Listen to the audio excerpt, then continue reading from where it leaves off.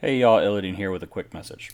We realized episodes 1 through 12 had some rough audio and tech issues, and I tried to edit it all out, but it didn't quite meet our standards. So what we're going to do is we're going to be re-recording some of the topics in later episodes that inevitably will have more ideas and different content still pertinent to the original topic.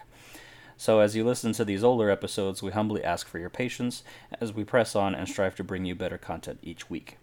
If you'd like to continue hearing the original episode, keep listening. If not, look for the topic name in our episode list in our new episodes, where we've learned to fix some of those issues. We hope you enjoy. Hello, ladies and gentlemen, theys and thems, goblins and paladins, all. This is the first of many episodes where we, the Story Weavers, help you as players and dungeon masters, new, old, or aspiring, with questions and ideas for your next tabletop role-playing game. Welcome to the This Dungeon is Occupied podcast. I'm one of your Story Weavers, Illidan. I'm here with Thorn and Forrest. But I'm Go ahead not and a say hi, druid. guys. Oh, Good hi. hello, guys. Hey. What's going on? So we're gonna be doing kind of a Q&A for Forrest. He's a story weaver / dungeon master for a couple of one shots turned campaign, and he wanted to get some ideas from Thorn and I. And then afterwards, we're gonna do a couple of little story times about some of our first or just funny encounters of our characters, and then we'll sign off. If you guys like this podcast, give us a like and a follow, and we'll get started. So, Forrest, what's your first thing you want to talk about? First thing we want to talk about is stuff dealing with one of my players' backstory and what to do as part of her arc. Okay. Do you want to backstory right quick, just so everyone can know it at home? Yeah, I'll give you a moment. I won't mention his characters, her character per se. Yeah. But yeah, this character is a tiefling rogue, and she strives to keep her name, which is she uses the virtues, one of the virtues, as her name.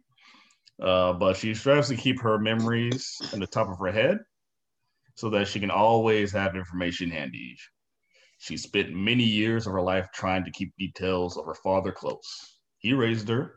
He never really talked to her about what happened to her mother. And she has added a picture. One day, her village was raided and the able-bodied were taken prisoner. She and her father were put into a dungeon. Whenever they did to her, it was terrible, and she, ironically, can't remember the details. Her mind blocked it out for her own protection. Somehow she ended up in a field far from the dungeon covered in blood. Those that were captured were branded in the back of the left calf. This brand is of a raven with an arrow through its heart. That's all the information she has on it. Since then, she's been trying to track her father to free him if he's alive. She had survived on her own after her escape and still at a young age. She has a natural eye for the value of things and has a great attention to detail. So she was recruited by a locksmith guild. They've sent her out for a legendary key. Most think that this key is a myth, but the guild has a reason to believe otherwise. They've sent her, as she expects, because they wanted her out of the way. She feels taken for granted, and so she wants to return with the key to prove her guild that she's worth it, to prove her worth. And from what the guild has told her, this key doesn't really open anything. It's a treasure made by an ancient king for his love. The key to her heart, per se. Okay. And that's her backstory. Okay, so for like me, the first thing that comes to mind is Daddy's dead. Yeah. Easy. That's an easy. That's almost a given. And almost in the way I would run things. that ultimate thing you're after, which it sounds horrible. The ultimate thing you're after, you're never going to get. You want to drag them and string them along with it as long as you possibly can, because, as we all know, drama is fun. Yeah, it makes for good RP, and it makes for strife. It makes for good. You can actually stretch it, like Thorn was saying. If you leave clues that potentially he's alive, giving that character a little bit of hope. It could be an old missive, an old letter from, one part of the, whether it was a slavers camp or some kind of raiding party, one leader to another or a faction to faction. There's, she finds this letter on a carrier, or maybe she finds somebody with, since everyone that was imprisoned was branded with these marks, maybe the faction has tattoos of those marks signifying the difference between prisoner and caretaker, so to speak. And so they find a letter here and there along their path or their way in search of their father. And it says, we're taking these prisoners here, and we're going to be transporting them to another site or whatever, and have either the father's name or some kind of description of them, because 9 times out of 10 the people who have prisoners don't really care what their names are. So you could just be like, so and so described this way is being taken, and that could be the description of her father. And so it's like giving her hope that that father is still alive, or at least was by the time this message was there. But then, as Thorn said, like by the time you get there, he's either completely dead or has been horrifyingly tortured, depending on the party that you're playing with, because sometimes torture can be a trigger warning. But trying to string it along and then inevitably killing that hope gives the RP amazing. Oh, it gives a good flavor. It really does. And as far as like the prison where they were held in, you can make that prison on a different plane, which is why it's so hard to find. That's good. I would put it, and it doesn't have to be like the fire plane where it's make it subtle differences, subtle plane, just a little bit different. So maybe she didn't even know she was on another plane. You could even make it either the Shadow Realm or the Feywild, if it's like D&D lore for in this case, because they're both of those planes are supposed to be mirror images, just slightly different. So obviously the Shadow Realm has a little bit more darker creatures. The Feywild has more magical creatures, stuff like that. But especially if you throw them in the Feywild, you could have fun with time. You could have fun with magic. You could have fun with actual Fey going to the Seelie Court to find her father, things like that. Yeah, Feywild is always fun to bring in. Which would also, even the Feywild would also it would follow with the brand with the Raven. I mean, is it an actual raven, or does it just look like a raven? Because there's a lot of creatures in the Feywild that look like they're from our realm, but they're not, which could give you links to make the tattoo slightly magical, or the brand slightly magical. And there's a wide range that would open all sorts of stuff up. Okay. And the key, a legendary key. So the key's a myth. So are you planning on making the key a legendary item? I'm teetering on a yes. I think that would be good. Think about, I'm sure you've played Skyrim, or at least familiar with it, but they had the Thieves Guild there. Once they rose the ranks and everything, you had this side quest, and you had to find this master key, and it was like a pick, and it was the unbreakable pick. So you could lock pick any lock on the plane. So this key could be similar to that, since it's, you know, the Locksmith Guild, you've got this legendary key. It could be something like, think of in D&D lore, we have Mask, and I forget who Lady Luck is called, but there's multiple gods and pantheons that deal specifically with thieves guilds, lock picking, and luck in general. That this item could be something bestowed to somebody from one of those pantheon.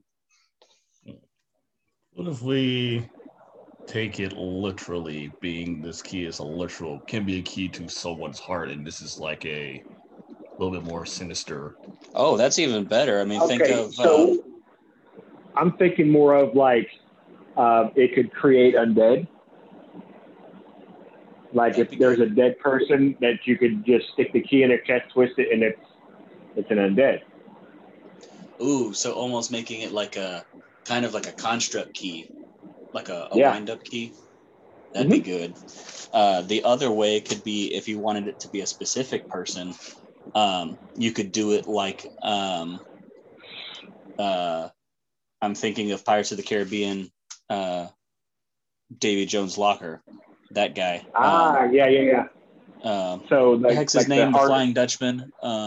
His name was Davy Jones, wasn't it? Yeah. Okay, yeah. I don't know why that was so hard for me.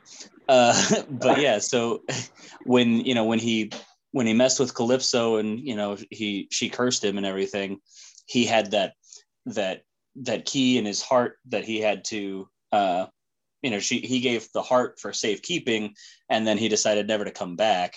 And that could be something that you could do as well. Something similar, not obviously don't just take straight from it, because that would give your player too much. You don't want to give them too many clues and be like, oh, I know where this lore is coming from. Like, don't do that. But if you're subtle enough, and then they go, oh, is this? And man, that feels really good.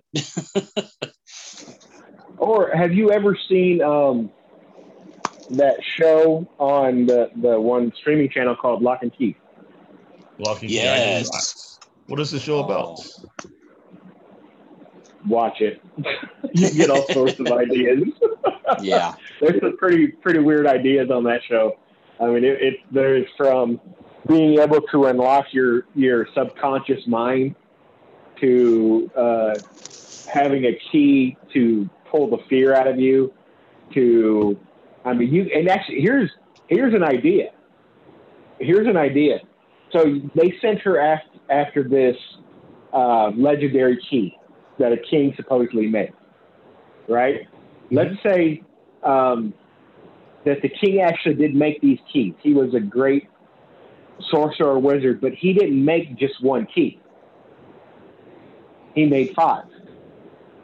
Ooh.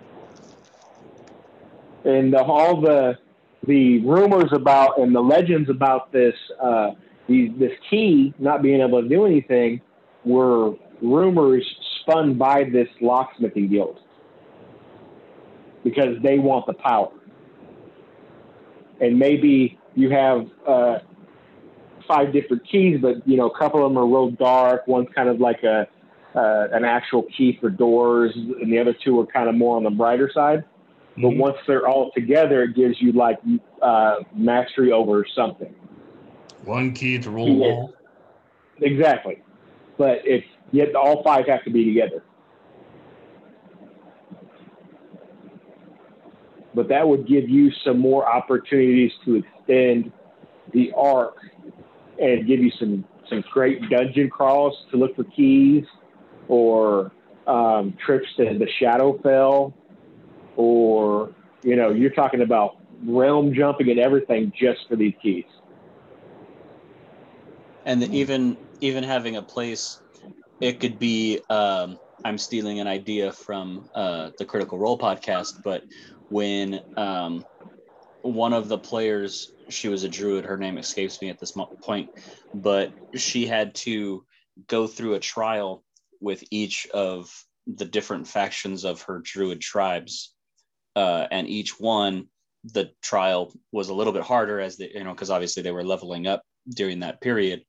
But each time they went to a place, they had the trek and the trials of getting there, but then once they got there, in this situation, okay, you want this key, well, you've got to do X, or and it's some kind of trial or some kind of puzzle that they have to do, or like in Critical Role, they went into the water plane and they had to sneak a pearl or something. I can't remember exactly what it was, but it was something created by a kraken, and they had to sneak it from the kraken back to the material plane.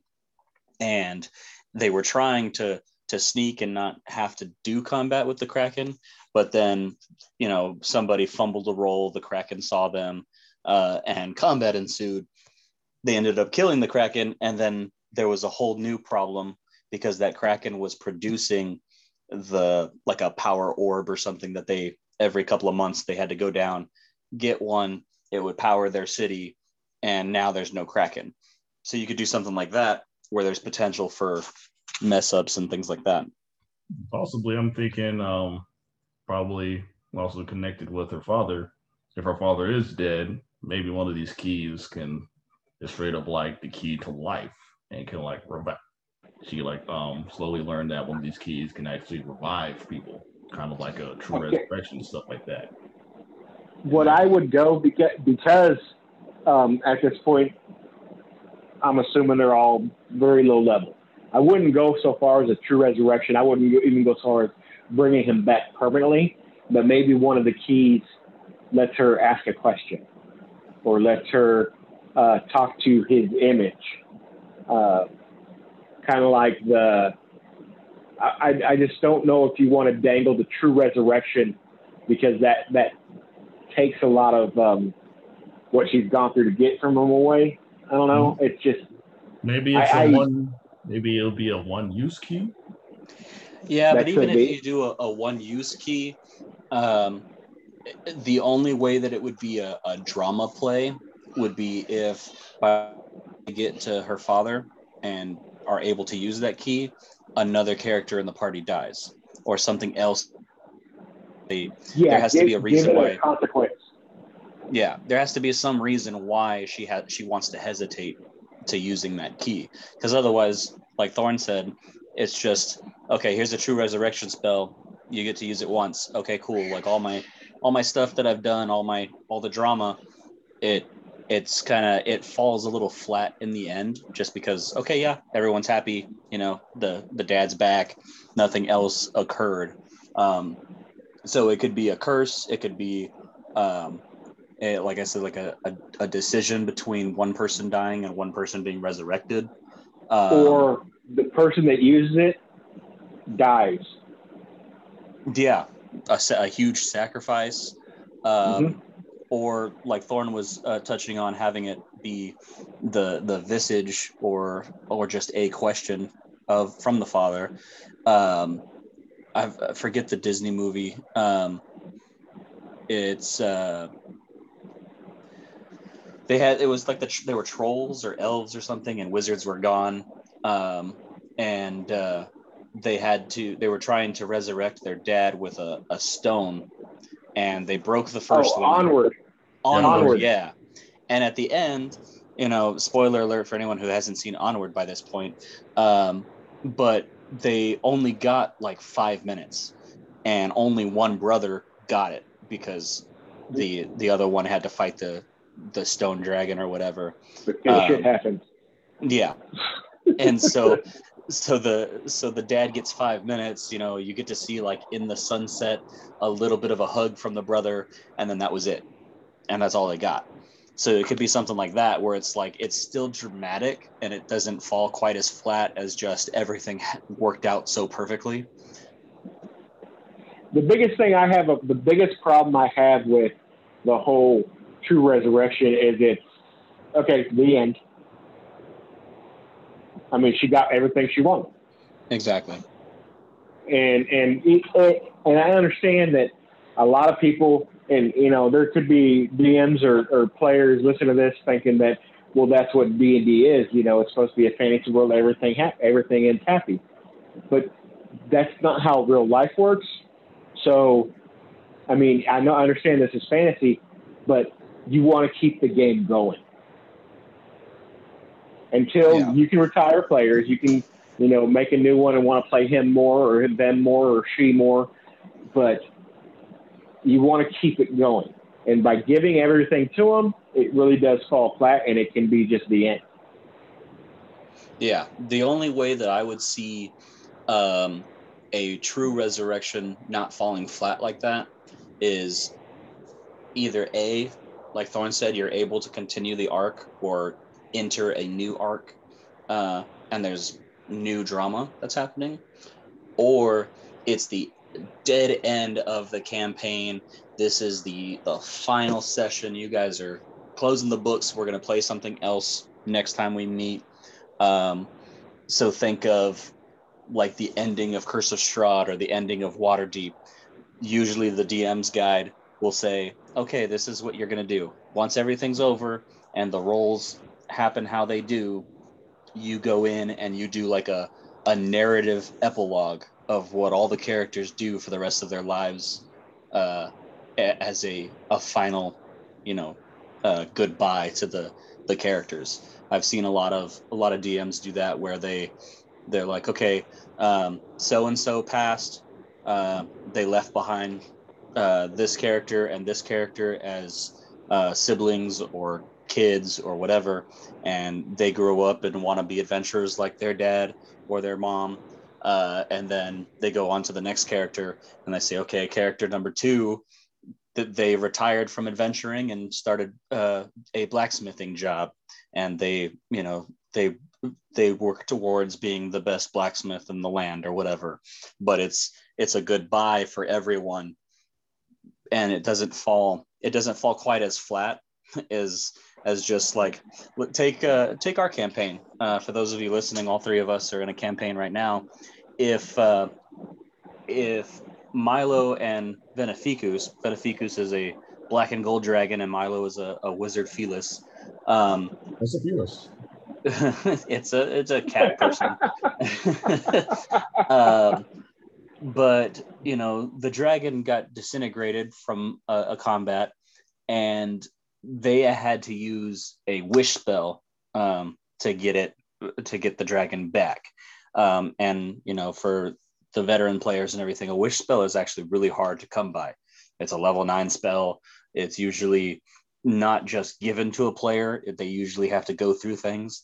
I happen to be the DM for that campaign, and the party had to go through a 32-page PDF of just puzzle after puzzle in order to get this amulet that had 5 wish spells. And they had to use 1 for the dragon. And that caused all kinds of spicy RP because 2 of the characters simply just don't want a dragon hanging around their party, especially a black dragon. And so there was that tension. But had it been, just like, oh, poof, the dragon's back, after I had just rolled whatever it is, 40 D8s or whatever it is for disintegrate, ridiculous damage. If I was like, there's all this damage, and then, oh, he's back. It just doesn't, there's not any real tension, and it doesn't feel like there's no threat anymore to the party. Does that make sense, Forrest? Yeah. So, I mean, is that enough ideas for you for a good arc and a half for that? I'm thinking, so if she finds out that her dad's dead, there's of course a possible journey of her trying to bring him back, but it's also a possibility of her wanting vengeance against the folks that imprisoned her. Yeah. Oh yeah, dangle both in front of them. So dangle both. Let them make the decision. So my question is, either way, this organization is responsible for her suffering. What kind of organization would this be? Okay, so you want, these are, what would you say, they kidnapped them from their village. Yeah, she will What did start. they do with the rest of the? What did they do with the rest of the village? Um, like I'm thinking like a evil shadowy, um, probably either like a infamous bandit camp or a thieves guild. I'm probably thinking So Okay, so if go ahead, okay, Cap. you could do both of those, shadowy or infamous bandit group or whatever, but you could also do something a little more on the simpler side of just think about Vikings. They took on servants and things after a raiding, but like everything they pillaged was their property, including people.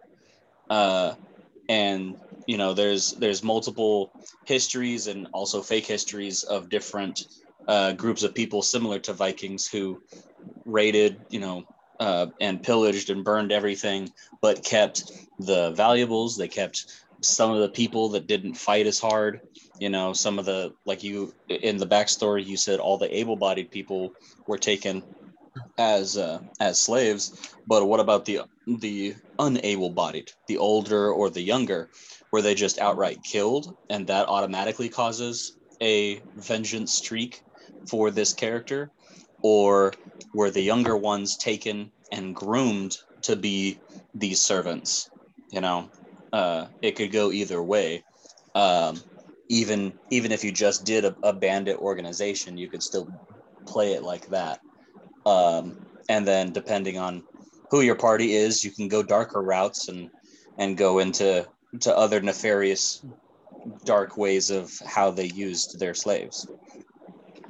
And also, as far as the father daughter characters being put in a prison, if you go with the different realm thing, you could say that the group Vikings, bandits, whatever, have a deal with one of the higher beings in the Shadowfell that they get their pick of people.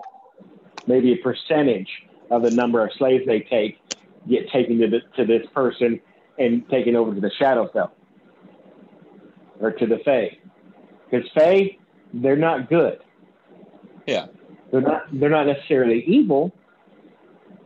So because they don't think of humans like, or any race on the mortal realm as anything much more than objects. Mm-hmm. They're So, amusements. When exactly. I read about the Fae, it's always, you're amusing to me. Like how your concept of the world is so simple. And these the Seelie court, or however you want to call them, the archfays, they never lie to you, but they have fun telling you like almost false truths, because they omit a lot of stuff. They never lie, they just omit part of the truth. And so you think one thing and you're like, oh no, I didn't say that, I said this. And it changes how the wording is. And that's why all the Fae, when you read about them, and especially D&D lore, they're all chaotic, whether they're chaotic good or chaotic evil or even chaotic neutral. They're all right around chaotic. And even the chaotic neutrals, they don't teeter as much to the good and the evil. And a lot of the archfays tend to be that chaotic neutral, because especially giving that ammunition for the DMs, it could go either way.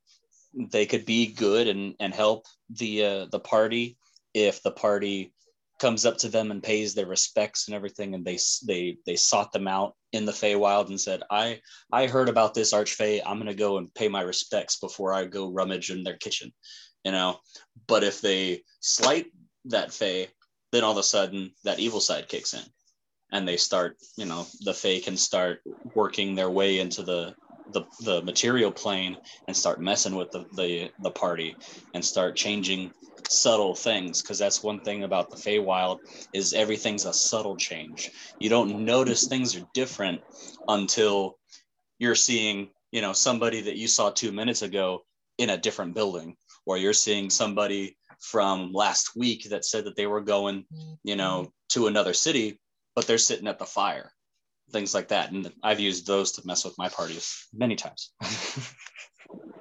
and even in the thing that you could actually make an archfey be the benefactor for this group of bandits or whatever. And that's why they get away with doing this stuff so easily, because when they come in, it's under this cloud of basically camouflage given to them by the archfey, and in return for this thing, they get a percentage of the slaves, while the bandits get all the money and everything for themselves, because that means nothing to the archfey. Ooh, going off of that track, think about, I was asking about like what happened to the younger people that weren't able-bodied to work.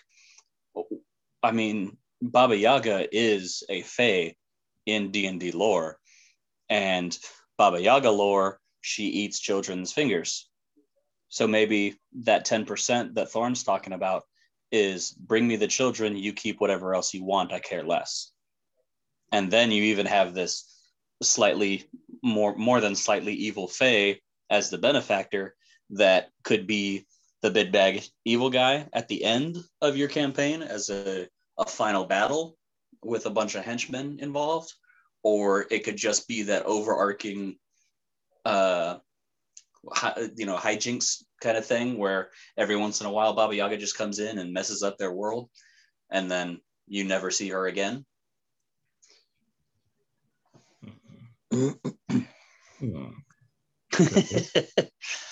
The cogs are turning. Let's see. I mean, there's definitely a lot of ways you can go with it. Yeah. And it's just what you think your players would find interesting. And a lot of it's giving them choices. Right. Let them choose. Always let them choose. And then always have consequences as well, Yes. along that same vein. If they choose one way, give them some kind of consequence. It doesn't have to be huge. It doesn't have to be world-ending consequences. But something does happen. I mean, even when if we choose to eat an apple today instead of an orange, maybe tomorrow that orange goes bad. Something simple as that can be a consequence. You just have to spin it to where it's in this fantasy world where that choosing the apple over the orange, maybe the apple was poisoned. Who knows? So, going off this little question, not related to a character, but you guys have reference to a lot of other media and other podcasts. Is it okay Steal it to all? Absolutely steal it all. I'm a huge advocate for stealing. You obviously can't steal things and claim it as yours. You can't, create a new podcast or whatever and say like, oh, this is my idea. And then somebody goes and is like, hey, this sounds oddly like episode 20 of Critical Role. But if you say, like my personal campaign, I did base it off of Dungeons and Randomness. I use that continent, Alara, as my map, but I changed damn near everything about the cities except their name because it was just easier to keep the map the same. But the lore behind all the cities, I changed.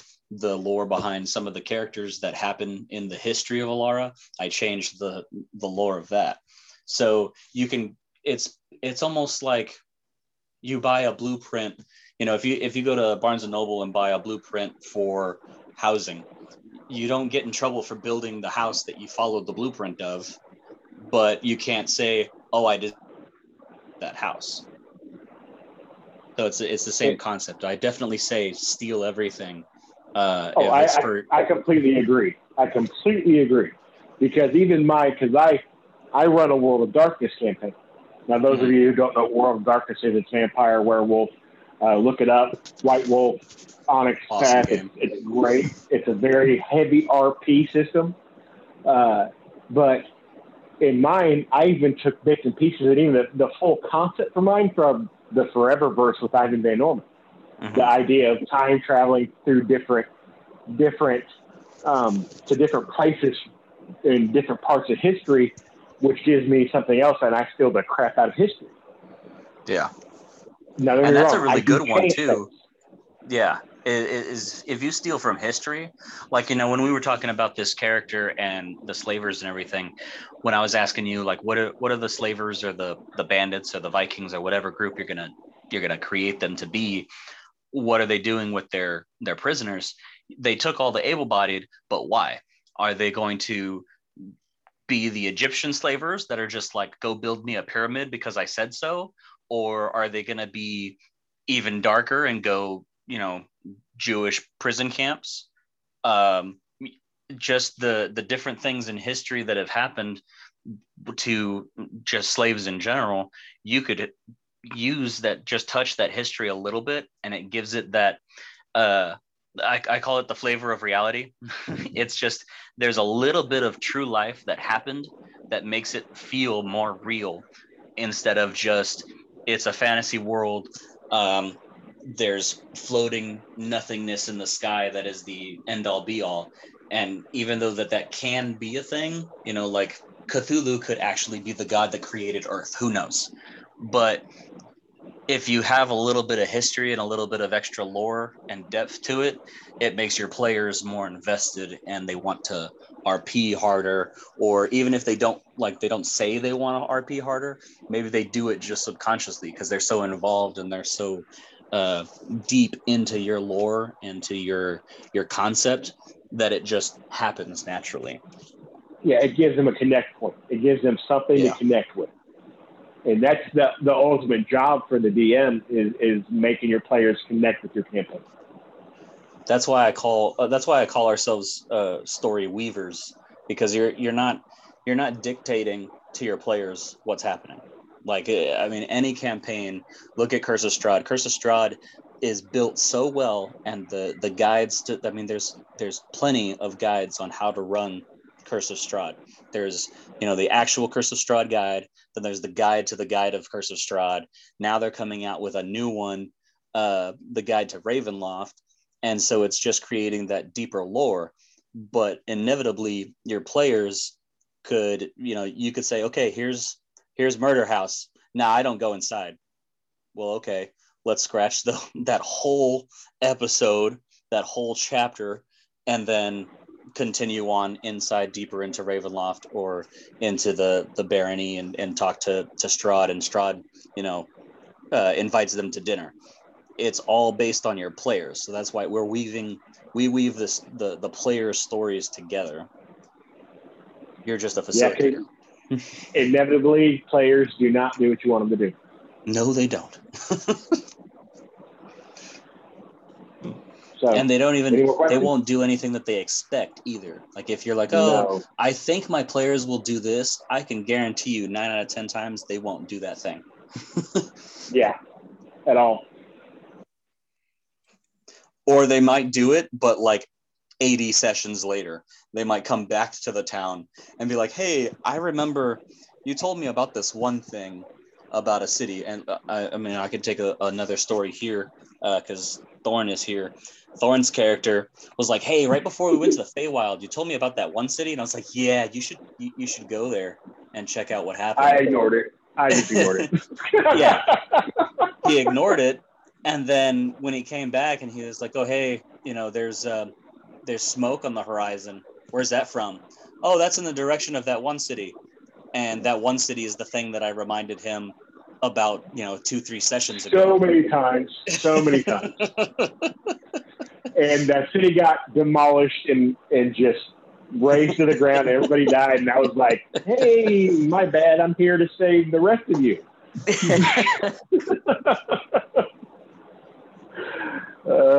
Any more questions, Forrest? Not at the moment. Okay. But all really good ideas that I can marinate on. Oh yeah, I mean, even if these ideas, if you don't use a single idea, and this goes for the listeners too, if you hear any of our ideas, feel free to steal them. Even the stories that we talk about, steal them. I mean, take them all. You know, Thorn talks about World of Darkness, and he probably will in almost every episode, because that's something that we do on a weekly basis. And I take from my campaign a lot, and some of my past campaigns that I've either DM'd or played in, those stories and those ideas, those are free to use. Absolutely 100% free to use. And even if you're listening and you're like, I don't really like what he said about that idea, but if I take that idea and I change it, I mean, there's nothing wrong with that either. So, Forrest, if you're listening to these ideas and, I heard you either typing or writing it down, taking some notes. If you take 3 of the ideas and slam it together and make one, that's your thing. It's your campaign. I mean, those are the goal of tabletop RPG, is to have fun. Yeah. As long as you have fun, you're doing it right. It's easy. Yeah.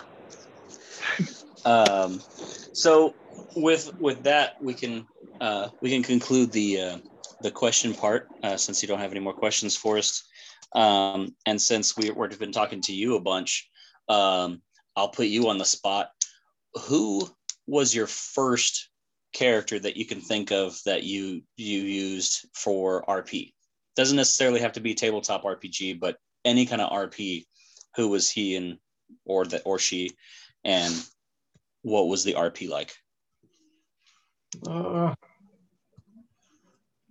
me think about that, because I think I played, because in terms of like RP and like tabletop RPGs, I remember playing a little bit of it when I even playing is a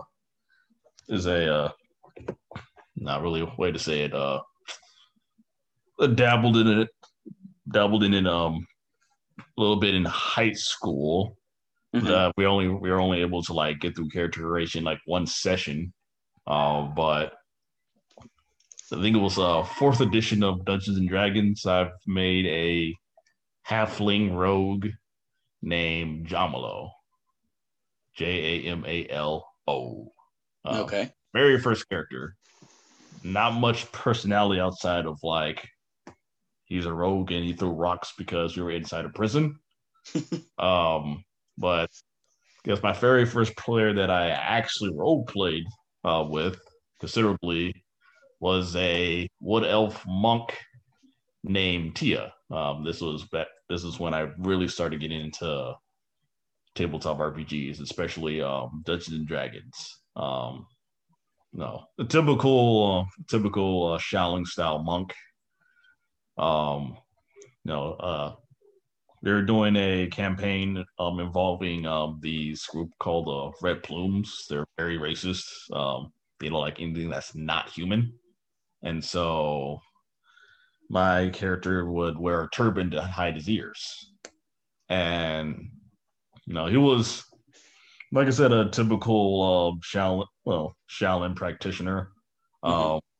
But he was also kind of like the straight man of the group, per se. A lot of them would like to get into shenanigans. And you were the straight man? I'm shocked. Hey. Boy likes to play it safe in real life. I like to play safe in.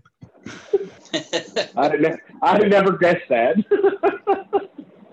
But he'll have his little silly moments as well. Like one time, I think after we got done with this dungeon thing, we were getting mounts, and I think what most we got were like horses. Mm-hmm. And while we were waiting for the others to like buy, I think one of them wanted to buy an elephant, and they were like trying to do math to see if they can afford it. Nice. Me and the party fighter, I think it was a dwarven fighter, me and him decided to joust each other to kill time. And I lost. I was holding I think a quarterstaff. Another guy, he didn't really have any long sticks, so he used his great axe. And we got on the horse, we galloped towards each other, and surprisingly, I lost. I got hit, and as soon as I got hit, the DM was like, "Okay, roll for damage." And I'm like, "Wait, what?" I was like, "Yeah, you're jousting. I'm not gonna joust and not take damage from that, even though it's from like the front end of an axe." So yeah, surprise That's Pikachu good. face.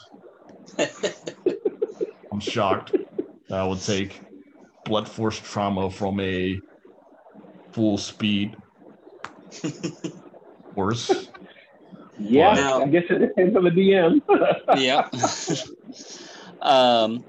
And I mean, obviously, listeners, we know each other personally, and so is D&D or slash tabletop RPG, is that a product of you acting or getting into acting, or is it a byproduct? It's like, is this what sparked your interest in theater, or is theater what sparked your interest into tabletop RPG? That one, it's weird. It was around the time that I kind of transitioned into going into theater. Mhm. And I think I started taking acting one, stage makeup, all that, like very beginner acting classes. Mhm. And so I've been curious about Dungeons and Dragons, and I've been hearing about the typical Dungeons and Dragons stuff they would hear, folks in the basement, whatnot, the stereotype, the usual, but got really interested in it, and I heard that at my local game store that they hold Dungeons and Dragons sessions like every Wednesday. The game store was called Fantasies, and so it's me and my best friend. Said, told him, hey, why don't you come join me to check this out for Dungeons and Dragons? And this was all the way back in 2014, so like right where the fifth edition like just came out almost, I believe. Don't quote me on that. And it was probably about around the time that D&D kind of started really getting popular. But no, it's just curiosity, and me my career in theater and acting. This does kind of help with like improv and acting as well. Kind of gets the motor running, especially during this pandemic and whatnot. Got to be careful with like person to person like interaction. That's kind of like where you can really express your emotions for the most part. But with D&D, you can do a good amount of improv and acting with these role playing, depending on how role play heavy the campaign is. I mean, their game is, and with these two blokes, they are pretty role playing heavy, which I don't mind. I actually like. And what about you, Thorn? Tell me your favorite character or your first character, whichever you remember. Shut up. Okay, and the reason he says that is because I've been playing D&D and tabletop role-playing games in general, and I've played a lot of different ones for about the past 30-plus years. You play the OG Dungeons and Dragons. I started with AD&D, or I mean, I guess people would call it First Edition, but it was AD&D. A very, very dear friend of mine at the time, I'd known him since I was about 5 years old, brought over a starter pack, AD&D, and I made an Elven Fighter Knight. I can't remember exactly what it was, but we dungeon crawled for we made the character. It was like, started this little dungeon crawl fighting slimes and all sorts of different stuff, and next thing I know, it's like 4 hours later. And that's what got me hooked. Favorite character? That's a hard one. I've had a lot of them. I played back when I was in probably junior high, high school. It might have been second edition by then. I don't really remember. But it was a dwarven berserker. Okay. And he was like on the shorter end of the dwarf scale. He was just a touch taller than a gnome, but he wore a 3-foot head spike. And he had spikes on his elbows and his knees and his fists, and he would just charge people with his head down. Huh? Yep. I said I could just hear the RP from that. Oh yeah, that was before I got so RP heavy. But really, one of my favorites was probably one that I created just over, I guess it's 4 or 5 years ago.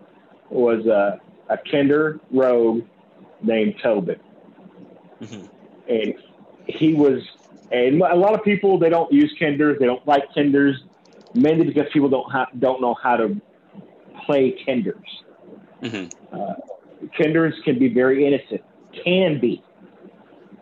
And even when you want to go a little more adultish with them, like I did, because my Kender was basically a con man, he still has innocent qualities.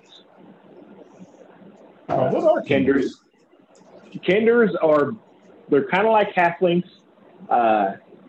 They were originated with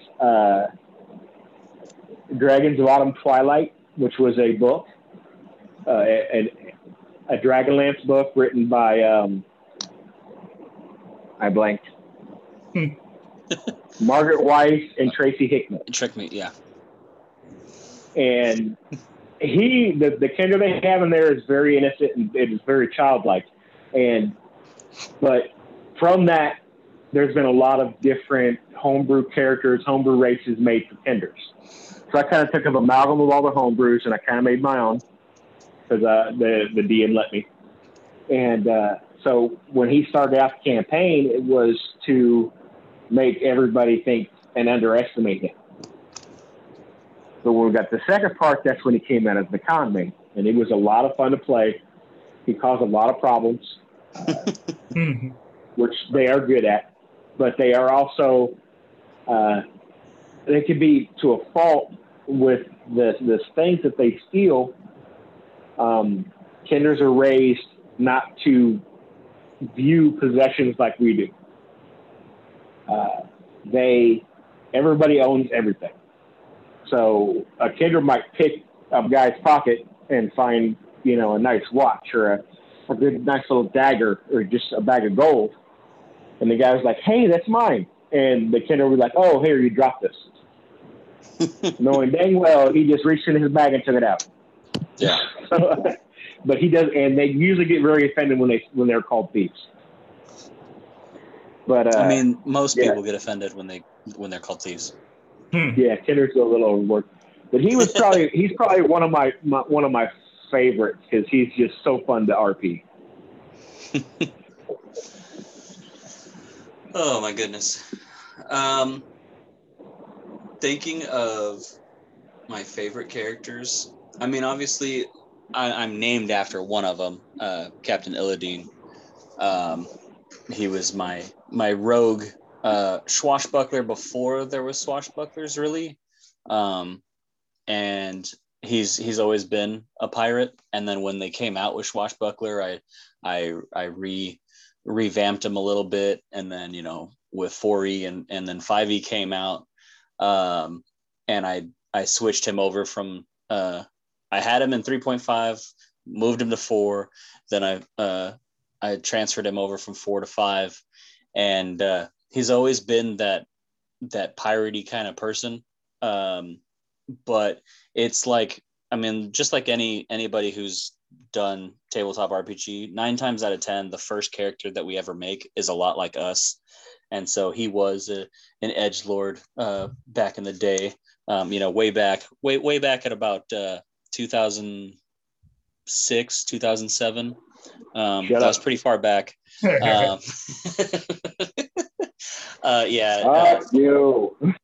Thorn has a little bit of years over me on playing, only like a little less than double. But I don't even know why I hang out with you guys anymore. I don't know either. Illidan was always getting into shenanigans. Even as an edgelord, he didn't really. I don't think he wanted to be an edgelord all the time. Even when I was RPing him as me, it was more of I was trying to get him out there and try different things. And so as I grew up and as he character development turned out that he was pansexual, and turned out that he really liked the thrill of taking things, but he never liked being called a pirate. He was a sailor in the business of acquiring goods of questionable origin. Was the original lines that I used. So what you're saying is that he didn't choose the pirate life; the pirate life chose him. That's exactly right. And originally, I was actually going to make him as like a almost like a merchant marine. Like he was going to be legit. And he started out when Eberron came out, and they had the war, and House Lyrander created airships. Man, I jumped on that, and my DM at the time let me captain a airship. It wasn't totally mine at the time. I was just borrowing it from the house. But the war ended, and roles land as they do, and I was lucky, and so I came out with a little bit of a legendary story, so to speak. And so my ship ended up becoming the Kraken because of how when we were flying over other airships, we would drop lines down from the sides of the hull, and our pirates or our sailors would drop down these ropes, and we always described it as looking like tentacles coming out of the ship. So the ship became known as the Kraken. And towards the end of that campaign, I asked House Lyrander if I could have the ship and captain her for the rest of my days, flying under the banner of House Lyrander. And of course, after helping end the war, a lot of us got what we wanted, and I proceeded to fly the Black immediately after I got out of House Lyrander airspace, and became a pirate. So that was my story. Yeah, I mean, I kind of wish I could remember some of my earlier players. Mm-hmm. I'm telling you, it's been so long. Yeah. But yeah, I mean, everybody that plays and everybody that's listening, you're going to have your favorite players. Play them as much as you can. Because if you're having fun, that's what it's about. Mm-hmm. And even bring them back. I mean, I don't really play Illidan so much anymore, but like in our campaign, I bring him back as a mentor to some of the players, and sometimes he aids the party in different ways. I don't treat him like a DM PC. I've never really liked that whole thing. So he just pops in every once in a while and gives the party some direction, or he's the message bringer. Like when that one town burst into flames, it was Illidan that told Thorval that, hey, I was flying over, and that don't look right. And so I can attest to that, because we actually had the opposite problem, and where we were actually asking him for too much because he was so powerful. Mm-hmm. Oh, yeah. Next time I got to tell a home story. Okay. So yeah, definitely. Yeah, we'll do that. This is actually a good stopping point, I guess, for the podcast.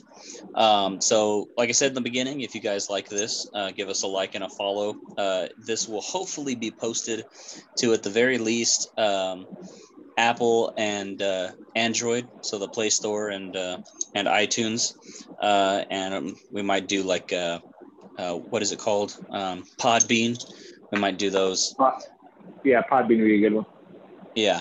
And so I hope you guys enjoyed. And with that, remember, keep checking those dungeons, because this dungeon is occupied.